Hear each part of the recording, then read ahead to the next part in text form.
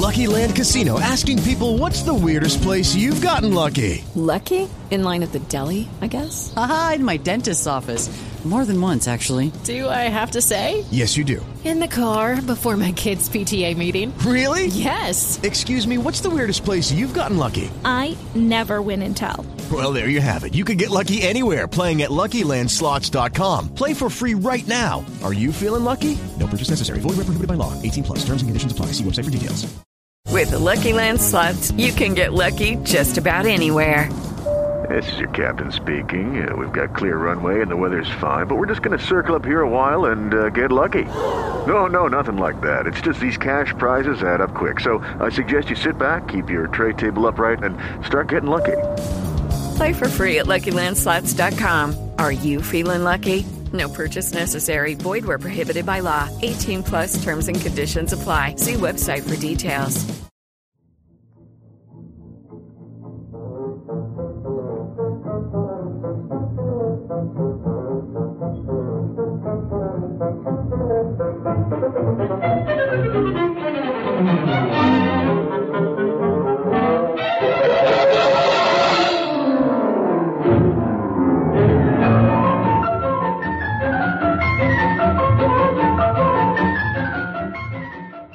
Welcome to the Great Detectives of Old Time Radio. From Boise, Idaho, this is your host, Adam Graham. If you have a comment, email it to me, box13@greatdetectives.net. Follow us on Twitter at Radio Detectives and check us out on Instagram, instagram.com/Great Detectives. If you are enjoying this podcast, please follow us using your favorite podcast software. I do want to encourage you to check out our other podcast, in particular our Volume 2 feed. This is a follow-up to our Volume 1 feed at volume1.greatdetectives.net, which collects our first 3 seasons. This collects seasons 4 through 6 once it's completed. Currently, we're posting 1 week of episodes from our 2012-2013 season, although that will go up to 4, just as it did with the Volume 1 feed. You can listen to and experience programs such as Nick Carter, Philip Marlowe, The Lineup, and Pursuit. And you'll also get to hear the first time we went through the Johnny Dollar serials as well in the course of listening to our Volume 2 feed. So check that out, volume2.greatdetectives.net. Now, it is time for this week's Yours Truly Johnny Dollar serial. We will be playing the first 2 episodes on Tuesday and the last 3 episodes on Friday. The original air dates, March 5th and March 6th, 1956. And this is the Plantangent Matter. Episodes 1 and 2, 3 through 5 will be coming to you on Friday. Let's go ahead and take a listen. From Hollywood, it's time now for Johnny Dollar. This is Mr. Costello at the Plantangent Hotel in Vicksburg, Virginia. You left word? Oh, yes, Mr. Costello. I'm acting for Eastern Seaboard Casualty Insurance. You know, investigation. Oh? I understand you had a burglary down there. We sure did, Mr. Dollar. Well, the main reason I wanted to talk to you, Mr. Costello, was to let you know I'm getting the first plane out of Hartford as soon as the weather clears. You're coming here to Vicksburg? Yes, that's right. Eastern Seaboard Casualties asked me to investigate the burglary for them. Good. Then I'll expect you when I see you. And I'll be there.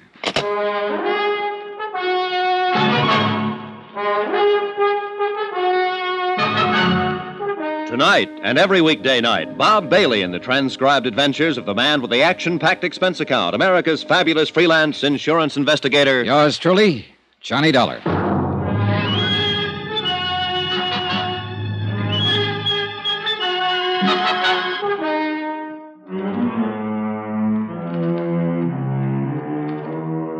Expense account submitted by Special Investigator Johnny Dollar to the Chief Accountant, Eastern Seaboard Casualty Insurance Company, Providence, Rhode Island.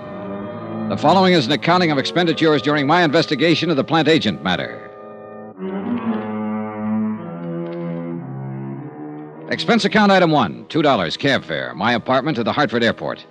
Item 2, $173. 1 airline ticket from Hartford to Vicksburg, Virginia, and back again. We took off in 10 below zero weather, about 1:30 in the afternoon.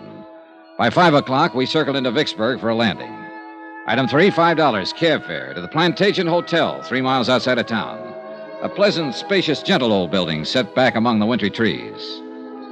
15 minutes after checking in, Mr. Costello appeared, wrung my hand, and reported that the Vicksburg police had apprehended the burglar who had rifled the hotel safe the night before. All of the loot had been recovered. As a matter of form, I spent 2 hours with the police itemizing the stolen property, which was all intact. Then I returned to the hotel, assured Mr. Costello that everything would be all right, and got busy trying to make return reservations for Hartford. Now, the rest of this report is by way of apology for my tardiness in submitting the expense account. In between phone calls to the airport, I went downstairs to the bar for a drink, and then stepped outside for a walk and a breath of fresh air. In the back of the parking lot behind the hotel, a blonde woman about 30 in a green suit was talking to a tall, typically dark man who had his back to me. They were arguing about something. As I walked past them, I couldn't help hearing too well. Please help me. Are you talking to me? Yes, please. On your way, mister. This is private. You hear me? Here, just keep your hands to yourself, bud. Well, keep rolling, then. We're having a little argument, private. Please, I don't know who you are, but I'm... Shut up! She's, had a little too much to drink, mister, that's all. Oh, that's so? Well, it doesn't look that way to me. Now, what's this all about? I just told you, Nosy, she's had a little too much to drink. Now, go on, bud. Get on your way. Wait a minute. I told you to keep your hands to yourself. Yeah. Honey, you want to keep it up? You hear me? Yes. I hear you. And I'll let it go this time, mister. Just this once. Do you want to have him hauled in, miss? Oh, no. No, that's all right. It's all right. Okay, then, okay. Come on, beat it, you. Now, listen, Beat Buster. it, I said. She's tired of you, and so am I. Go on, beat it. Okay. Just remember, Amy, I was only trying to talk some sense into you. So long, hero.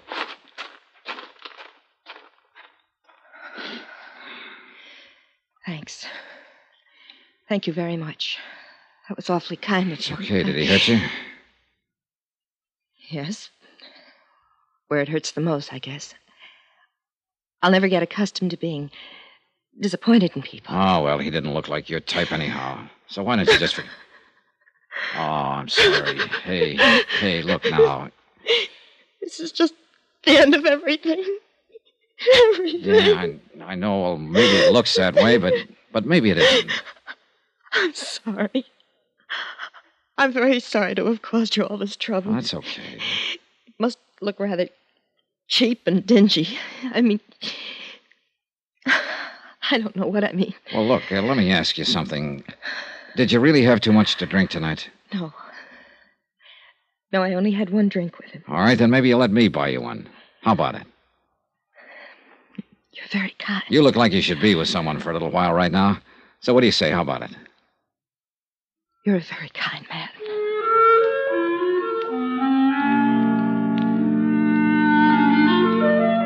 And that's the way it began, in the parking lot outside of the Plantangent Hotel in Vicksburg, Virginia.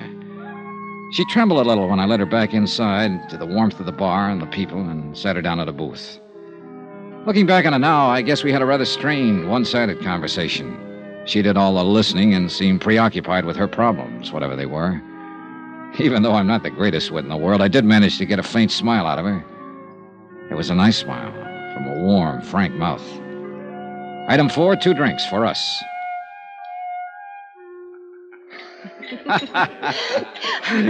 That's cute. Hey, see there? Next thing you know, you'll be telling me a joke. Oh, that reminds me of another one. It's one of the oldest and most respected jokes in the country. You probably heard it 1,000 times. It seems 10 men were standing in the rain under an umbrella, and none of them got wet. Well, just about then, a fellow walked up. You've been very, very kind to me. Thank you again. Well, I'm glad you feel better. Miss, Are you, from here in Vicksburg? No, my home's in Hartford, Connecticut. I flew down here this afternoon on business. I'm waiting for a flight out. Oh. What's your name? Johnny Dollar. Thank you again, Johnny Dollar. Hmm? Thank you for not asking me my name.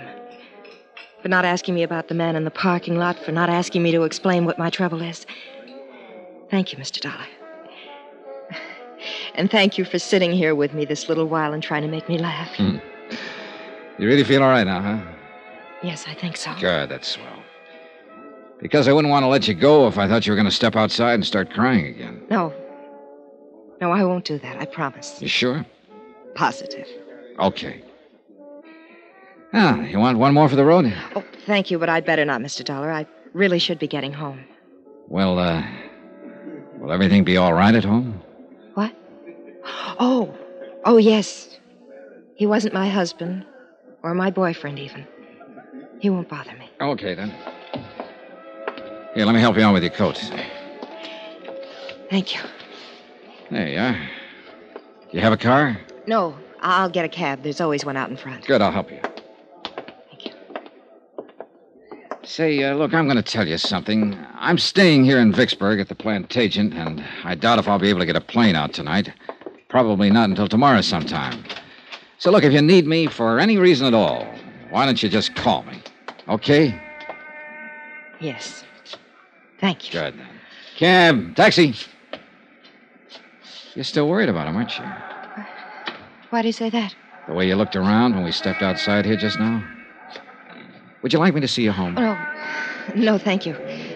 You've done enough already. And about him, I made a mistake, that's all. Oh, we all make mistakes, so forget about it. Well, I'm afraid this one can't be corrected very easily. But here's my cab. Good night, Mr. Dollar. Good night. You and I will probably never meet again. But I shan't forget your kindness. Thank you. Okay, good night. Downtown, please. I hope you have a nice trip home, Mr. Dollar. Hey, whoa, driver, hold it. Hey, anything wrong? What is it? I don't know. I have the strangest feeling. Wait a minute, driver. Hey, look, do you feel all right? You're shivering. Yes, I know Oh, it hurts. Oh, what hurts? It hurts. I didn't think he... What is it? What can I do? Help me. Please, Mr. Dollar. Help me. Let's go, driver. She fell back across the seat of the cab, writhing with pain. I took her in my arms and tried to find out what it was, but by that time she wasn't able to speak. In another 10 seconds, she was unconscious. The cab driver delivered us to an emergency hospital 5 minutes later. They carried her in through the ambulance entrance. I let the driver go and waited around the desk to see if I could learn what happened. Just waited. Vicksburg emergency. Waited. One moment, please. Go ahead, please. Vicksburg emergency. Not at this time of the night, sir. You'll have to call first thing in the morning. I'd suggest any time after 7:30. Yes, sir. Yes? Hey, look, would it be all right to go back and talk to the doctor now? I'm afraid not, sir. Well, could you bring him out here? I've been waiting for quite... I'm sure he'll be out in a very short while. He knows you're waiting to talk with him. I thought maybe he forgot me. No, sir. I just want to make sure she's all right. The doctor will be out. Vicksburg emergency. Just a moment, I'll connect you. Go ahead, please. Has she had many of these attacks, sir? Oh, I don't know. I just met her. Oh. Well, if you'd like, we could call you at home and let you know how she is. This isn't my home. I'm on my way out of town as soon as I can get a plane. I'll wait. Certainly. Excuse me. Yes, doctor. Yes, he's right here. Yes, sir, thank you. The doctor will see you now, sir. Good, thanks.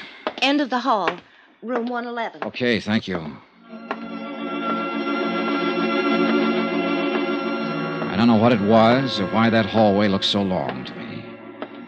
Call it an old-fashioned premonition or what have you. That's what I had walking down the hall to see a doctor about a girl I'd known only a few minutes. There were 3 people in the room, 2 doctors in their white clothes and a nurse. I can still see the light burning above their heads, the way they looked tired, exhausted. All 3 of them had been working very hard. Doctor? Yes? Oh, you're the man who was with her. Yeah, that's right. How is she? When did this happen? About a half hour ago. I put her in a cab at the Plantangent Hotel, and she complained of feeling sick. So I brought her here, but she lost consciousness in the cab. I see. Sit down, please. Oh, why? Some papers we want you to fill out, just routine. Oh. Your name, please? Johnny Dollar. And she is Mrs. Dollar. No. Oh, I see. You're a friend of hers, Mr. Dollar. Well, yes. Look, what is it, Doctor? What's the matter with her? I can't exactly tell you that right now, Mr. Dollar. What? Well, now, wait a minute. Why can't we have to contact her family first, Mr. Dollar. This girl is dead. Now, if you're willing to fill out... Picture it. Yourself in my position, I mean. I'd known the girl only a few minutes. I didn't even know her name. Yet somehow I'd become closely involved with her. Too much so, I guess. All I knew about her was that she was someone who had died while asking me to help her. Under the circumstances, what would you do?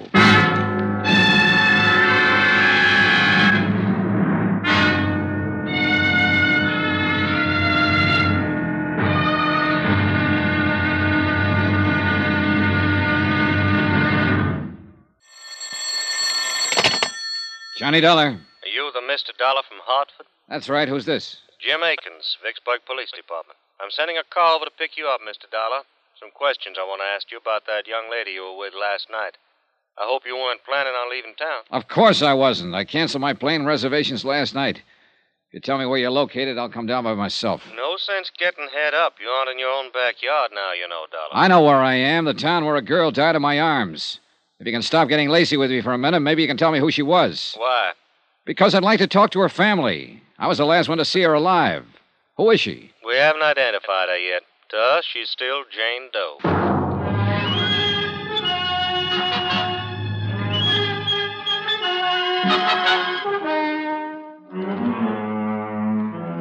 Expense account submitted by Special Investigator Johnny Dollar. Location, Vicksburg, Virginia. To Special Investigator Johnny Dollar.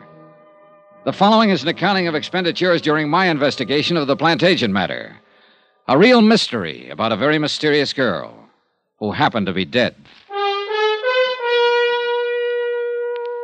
Expense account item 5, 10 cents. One morning newspaper, which carried a 2-inch story and a half-inch space about an unidentified girl who had died at Vicksburg Emergency Hospital the previous evening.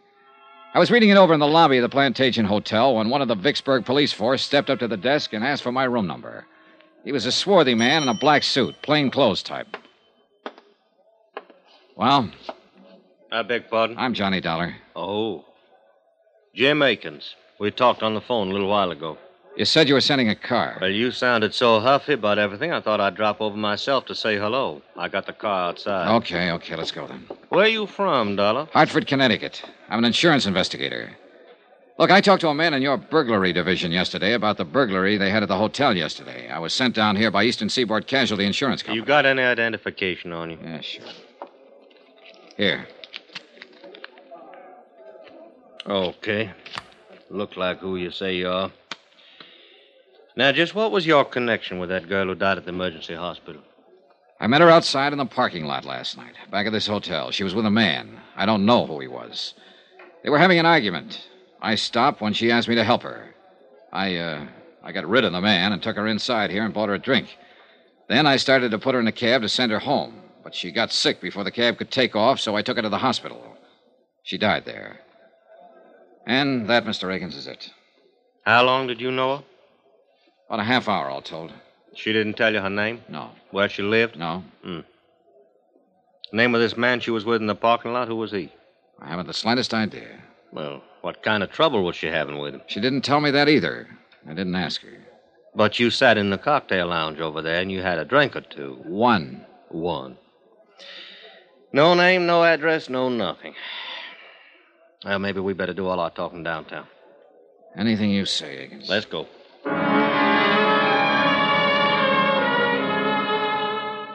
Akins turned out to be a lieutenant.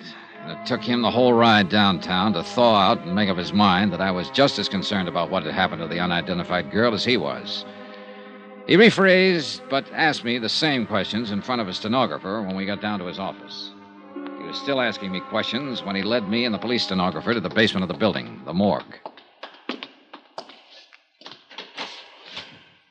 And she didn't say anything to you about herself before she collapsed, huh? No. All I know is what I've told you. You're sure? Positive. Hey, look, let me ask you one. I've put up with yours for over an hour now. Why, sure. What killed her? Yeah. Well, do you know? No, we're still trying to find out. What'd you talk about while you were having that drink with her? She asked me for help, that's all. It seems she needed somebody else to do the talking at the time, so I did it. I made jokes and tried to get her to laugh. I was a great big cut-up. Get sawed me if you want. It won't do much good. Still got some things to find out.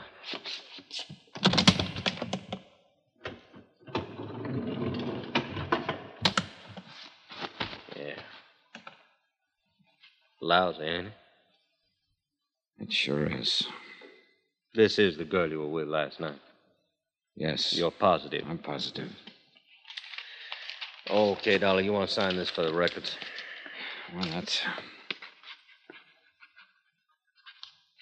good. All right, Sam, you can send this on upstairs. We'll be up pretty soon. Now, Dollar, did anyone there at the hotel bar seem to know her? I don't know. Cocktail waitress, somebody like that? I don't know. Well, I do. We asked around. No one there had ever seen her in the Plantangent Hotel before. Tell me something, Dolly. You ever worked on one like this? No, not quite. Okay, then. I'm going to tell you what we're up against. All the clothes she was wearing was standard brand stuff. Mostly come from stores downtown, some of them New York. It's going to take us a long time to check them out. We may not be able to trace them at all. We're going to work on the cleaning marks, too, and that'll take time. Now, from what you say and from what she said, and that wasn't much, she's probably a local girl. Somebody's wondering about her, but nobody come in and make out a report asking for her. I hate to do it. I might have to take a picture, run it in tonight's paper, just to find out who she is. That could be pretty lousy for somebody. It's a lousy business. I thought you could help me, Dollar. How? Well, two things. One, that bird she was with. He was arguing with out in the parking lot, you say. That meant he must have had a car out there. But you didn't bother to take a look at it. No, I didn't. And another thing now, where's her purse? I don't know. Well, she must have powdered her nose when she sat down to have that drink with you. Every woman does. She must have reached for a cigarette or something in that purse. So where's that purse? I don't know. Well, now, you see? You see how much help you are to me? Oh, just a second. Morgue, Lieutenant Akins. Oh, yeah, put him on. While Lieutenant Akins talked on the telephone, I lit a cigarette. After that, I tried to interest myself in a calendar that was hanging on the wall. After that, I tried tying both shoelaces. But wherever my eyes roved around that white-tiled room, somehow, they always came back to rest on the quiet, still form of the girl who'd asked me for help. By any standard, she was attractive. Fine golden hair spun out of smooth white skin. I remember her eyes had been very big and very brown. Now they were closed.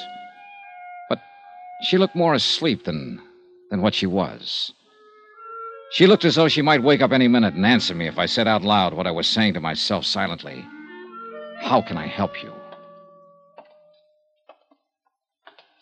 Let's get out of here, Dollar. Okay by me. That was the lab on the phone. Had a little trouble with analysis. What analysis? What kind of trouble? Identifying. They called in a toxicologist from the university. A drug called perimethol killed her. Perimethol? That's a new one on me. Yeah, me too. Petrol-based stuff. Now, they figured it had been in her stomach an hour or so before she collapsed. Could be a suicide, judging from the way she acted and talked to you. What about the boyfriend? Well, that seems to fit in okay. Told you she was disappointed in him, didn't she? Well, sometimes women want to end it all in front of a guy they're having trouble with. It'll probably turn out that way. You talk like a cop, Akins. That's what I Everything's am. so simple. Make it fit into your formula. This girl knocked herself off because she lost her boyfriend. This girl killed herself because she lost a job. Fill it in. Get it off the books. Whoa, Dollar, whoa. What's the matter with you? What are you getting at? Oh, I don't know. Forget it, will you, Lieutenant? No, now, wait a minute. Wait just a minute. I'm not all cop, Dollar. I saw her laying there, too. And I can see she was a nice girl, and something went awful wrong with her. If I'd been the last one to be with her and talk to her alive, why, I'd probably be taking it the same way you are. But take it easy. Sorry, Lieutenant. Yeah. I'll buy you some breakfast. He did, but it didn't help much. And after that, we shook hands and parted. Expense account item 6, $2, cab fare back to the Plantangent Hotel. I went up to my room, packed my bags, called the airport, and made arrangements to leave on the 6 o'clock plane. There was nothing more I could do about the case. Nothing more at all. It was police business. I had time before the plane for a quiet drink at the hotel bar. What's your pleasure, sir? Oh, some of that little water. Yes, sir. You on duty last night by any chance? Yes, sir. Why you ask? I just wondered if you happen to remember me. No, sir. Was you at the bar? At that table over there with a lady, a blonde girl in a green suit. Well, I'm sorry. I just don't remember. Well, here you go. Thanks. Here, keep the change. Well, thank you, sir. Now, I probably waited on you, but, well, so many people, you know. Yeah, sure. Why you ask? The lady lost her purse. Thought maybe it might have been turned in here. No, sir. We didn't get any places last night. A couple money clips is all. Not much in them either. Mm-hmm. You're talking about the lady who died later on, ain't you, sir? Yeah. Yeah, I am. Police officers was in here asking the same questions. I thought they would be. You, policeman, too? No, I was a friend of hers. Oh. Well, then you should call the police. They're still trying to find out her name. So am I. Well, I thought you said she was a friend of yours. I didn't happen to know her name.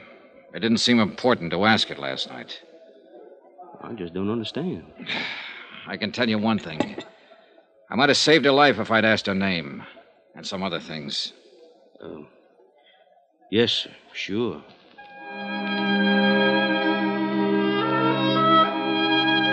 Expense account item 7, $3, 3 drinks. I sat there for almost an hour talking to the bartender. Once, when he stepped out to the kitchen, I went over to the booth where I'd sat the night before with the unidentified dead girl. I searched down on the cushions, behind the table, under the chairs, hoping the missing purse might still be around. I found nothing. Then I had another idea. I left, went out to the parking lot where I'd first seen her. Got your car, mister? No, I don't have one. Oh, well? Hey, look, last night I was out here with a lady. I met her and a man here in the parking lot, about over there where that Chevy is. Uh-huh. So what? Well, the lady lost her purse last night. I just wondered if it might have been lost out here someplace. Well, it might have been. Nobody turned anything into me. Want to take a look? Sure, good. All right. About what time last night? Oh, around 10, maybe a few minutes after. Uh-huh. A lot of cars in and around that time of night.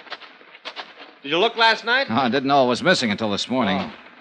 About here, you say, huh? Here's the Chevy. Yeah. Well, let's take a look. Yeah, make it a good look. Yeah. Well, hey! I think you're in luck. Huh? Yeah. Yeah, here's a purse. Hey, you're in real luck. Is that hers? It was hers, all right.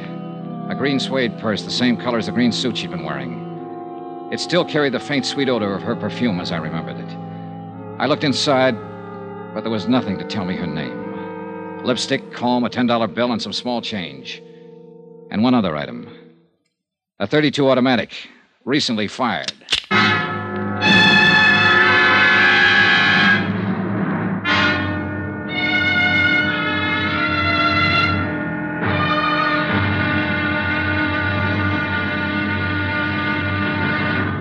Now, here's our star to tell you about tomorrow's intriguing episode of this week's story. Tomorrow, a dead girl's .38 automatic comes to life. Join us, won't you? Yours truly, Johnny Dollar.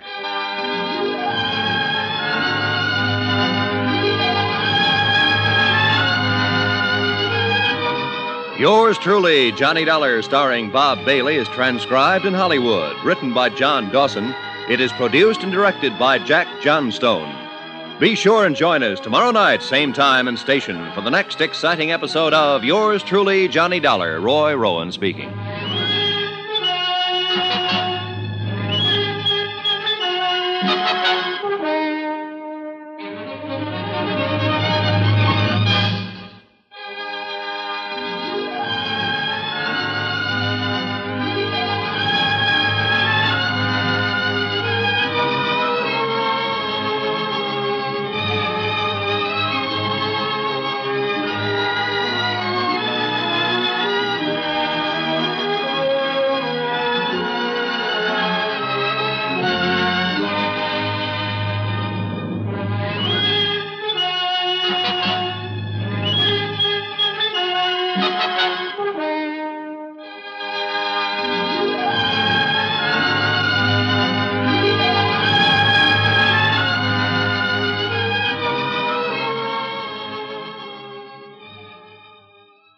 Step into the world of power, loyalty, and luck. I'm gonna make him an offer he can't refuse. With family, cannolis, and spins mean everything. Now, you wanna get mixed up in the family business. Introducing The Godfather at ChumbaCasino.com. Test your luck in the shadowy world of The Godfather slot. Someday, I will call upon you to do a service for me. Play The Godfather, now at ChumbaCasino.com. Welcome to the family. VGW Group. No purchase necessary. Void where prohibited by law. See terms and conditions. 18+.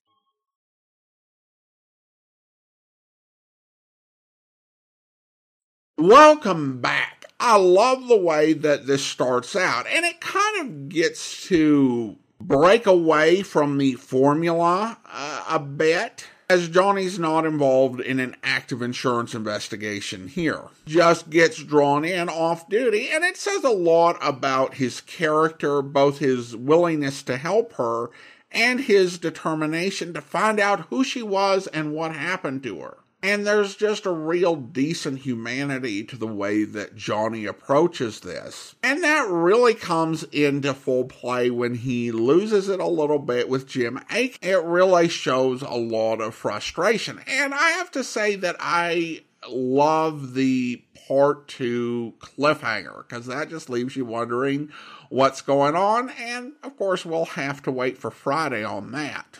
Now we turn to listener comments and feedback, and we start over on Spotify, where Shantae writes regarding the Fathom 5 matter, "This one had me hooked from the beginning to the end." Well, I'm glad you enjoyed it, Shantae. We go to YouTube now, where a listener comments regarding the Flight 6 matter. Just a brilliant storyline so far, and I agree with your commentary as well as the Facebook comment about expanding into more of an interviews type of podcast. One thing I have been wondering since I've been listening to this podcast as well as other old-time radio podcasts is about the salary of a lead actor such as Bob Bailey and for the character actors such as Virginia Gregg and others like her. I wonder how they compare to TV salaries of the time. I know that actors didn't start making much money in TV until the 70s. Plus, radio actors, I assume, don't get paid for reruns. I'm not sure if the rerun concept was even a viable one for radio. Well, thank you so much. And this is a good question because I recently did a 5-part article on Bob Bailey and came across a little bit of information that I couldn't actually work into the article. So I can go ahead and talk a little bit about it here. Now, it should be said that information on radio salaries is very spotty. Usually, if a salary made big news and kind of became legendary, it was because of being paid to a comedian or a singer. One of the most famous stories regarding radio salary was the comedian Ed Wynn. Ed Wynn did not want to go on the radio. And this was in the early 30s at the beginning of the Great Depression. He, could work in other ways, did not want to go on the radio, and was asked, how much would it take to get you to work on the radio? And he just decided to name a ridiculous figure because he just didn't want to do it. He said $5,000 a week. And they met his price and he went on the radio. And in today's money, that would be close to $90,000 per week. And then you had the $2,000 a week Cecil B. DeMille earned for hosting the Lux Radio Theater.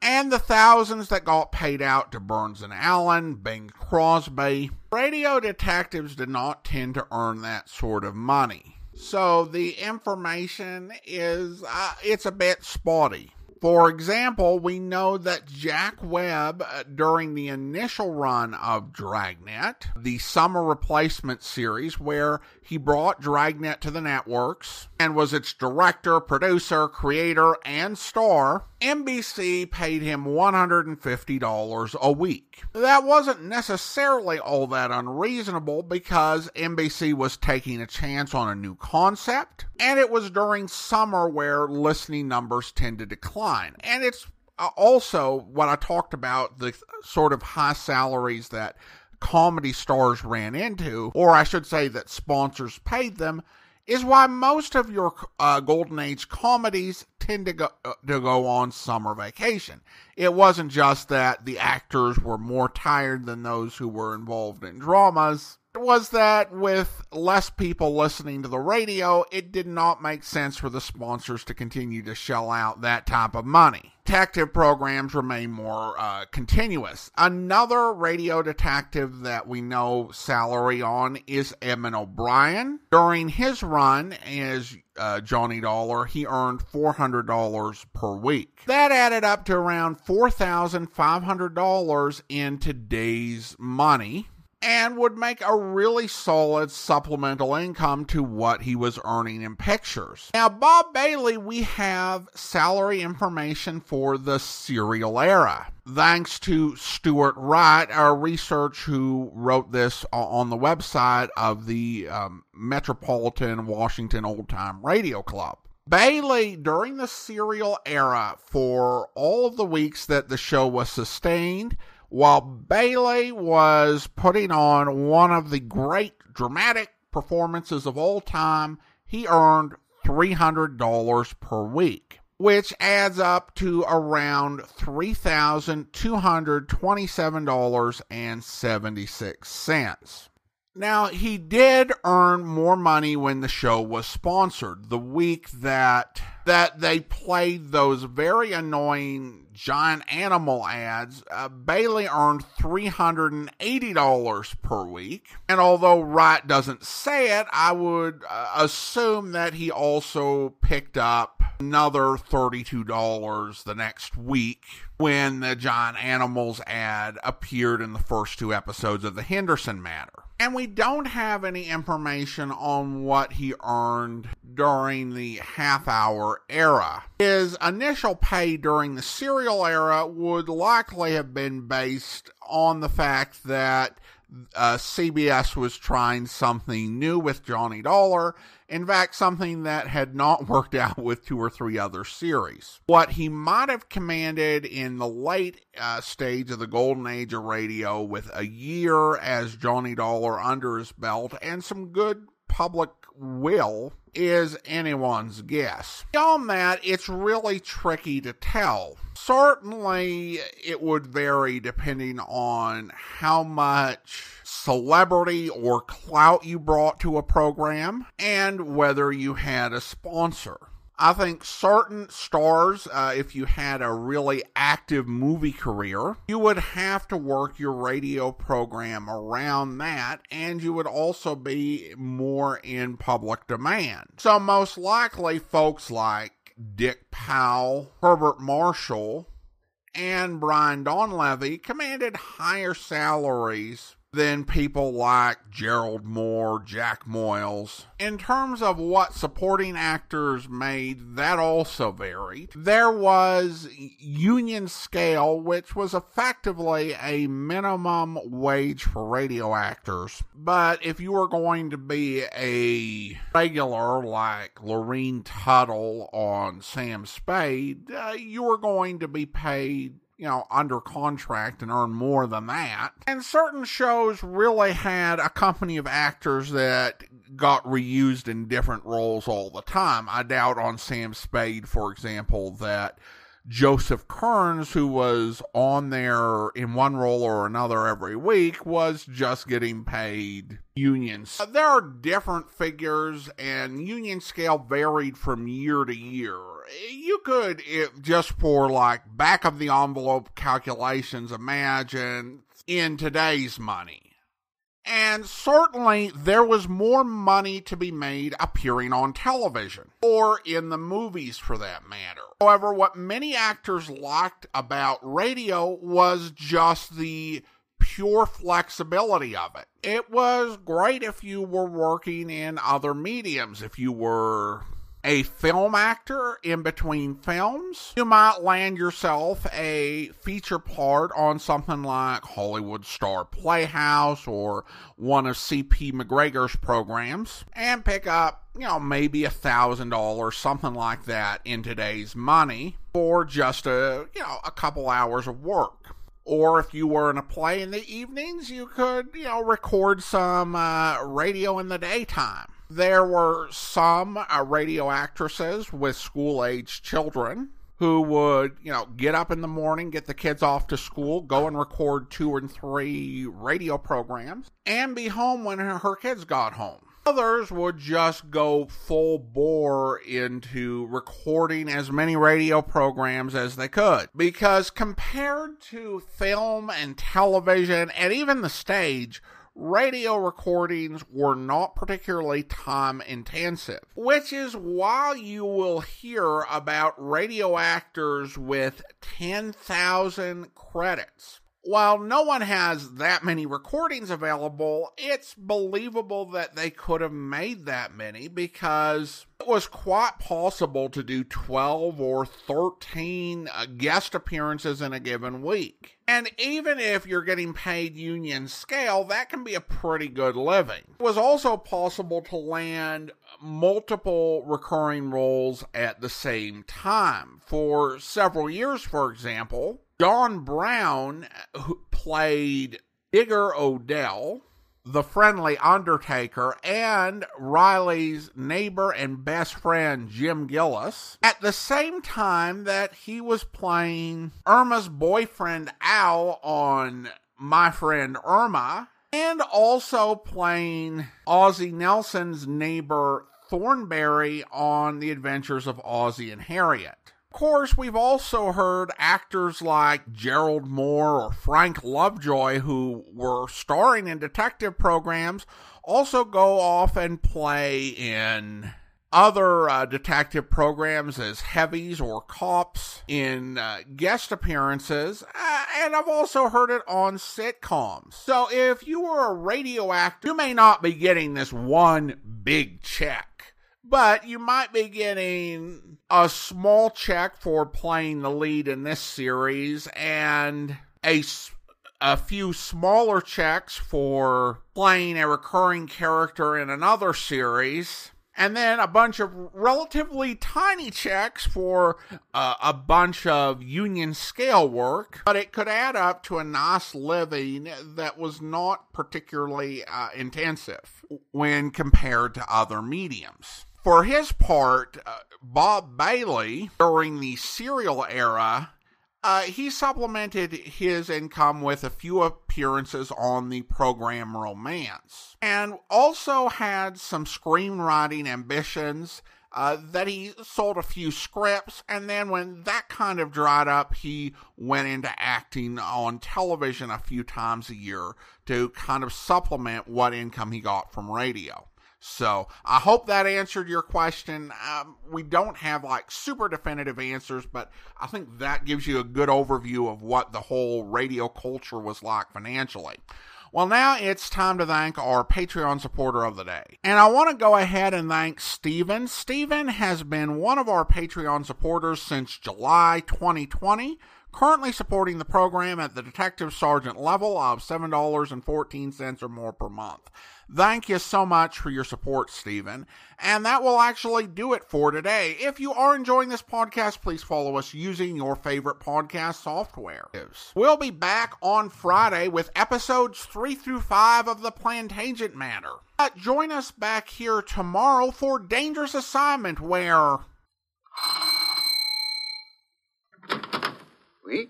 I'm Mitchell. You're the guy I was talking to over the phone? Oui, please to come in. Okay. Well, did you tell Biscoe that I was coming? No. What? Now, look, if you're Biscoe's butler, he could do a lot better, believe me. 2 items to correct, monsieur. In the first place, I am not Monsieur Biscoe's butler. And in the second place, it was quite impossible to inform him that you were coming out here to Wisville. Why was it impossible? Because Monsieur Biscoe is in his library. Dead. What? Oui. A long and quite sharp letter opener buried in his back. And now, monsieur? What? That gun in your hand says you're the boy who stabbed him, too, huh? You are quite wrong, monsieur. This gun in my hand says that you are under arrest. Under arrest? Say, what is this? I hope you'll be with us then. In the meantime, do send your comments to box13@greatdetectives.net. Follow us on Twitter at Radio Detectives, and check us out on Instagram, instagram.com/greatdetectives. From Boise, Idaho, this is your host, Adam Graham, signing off.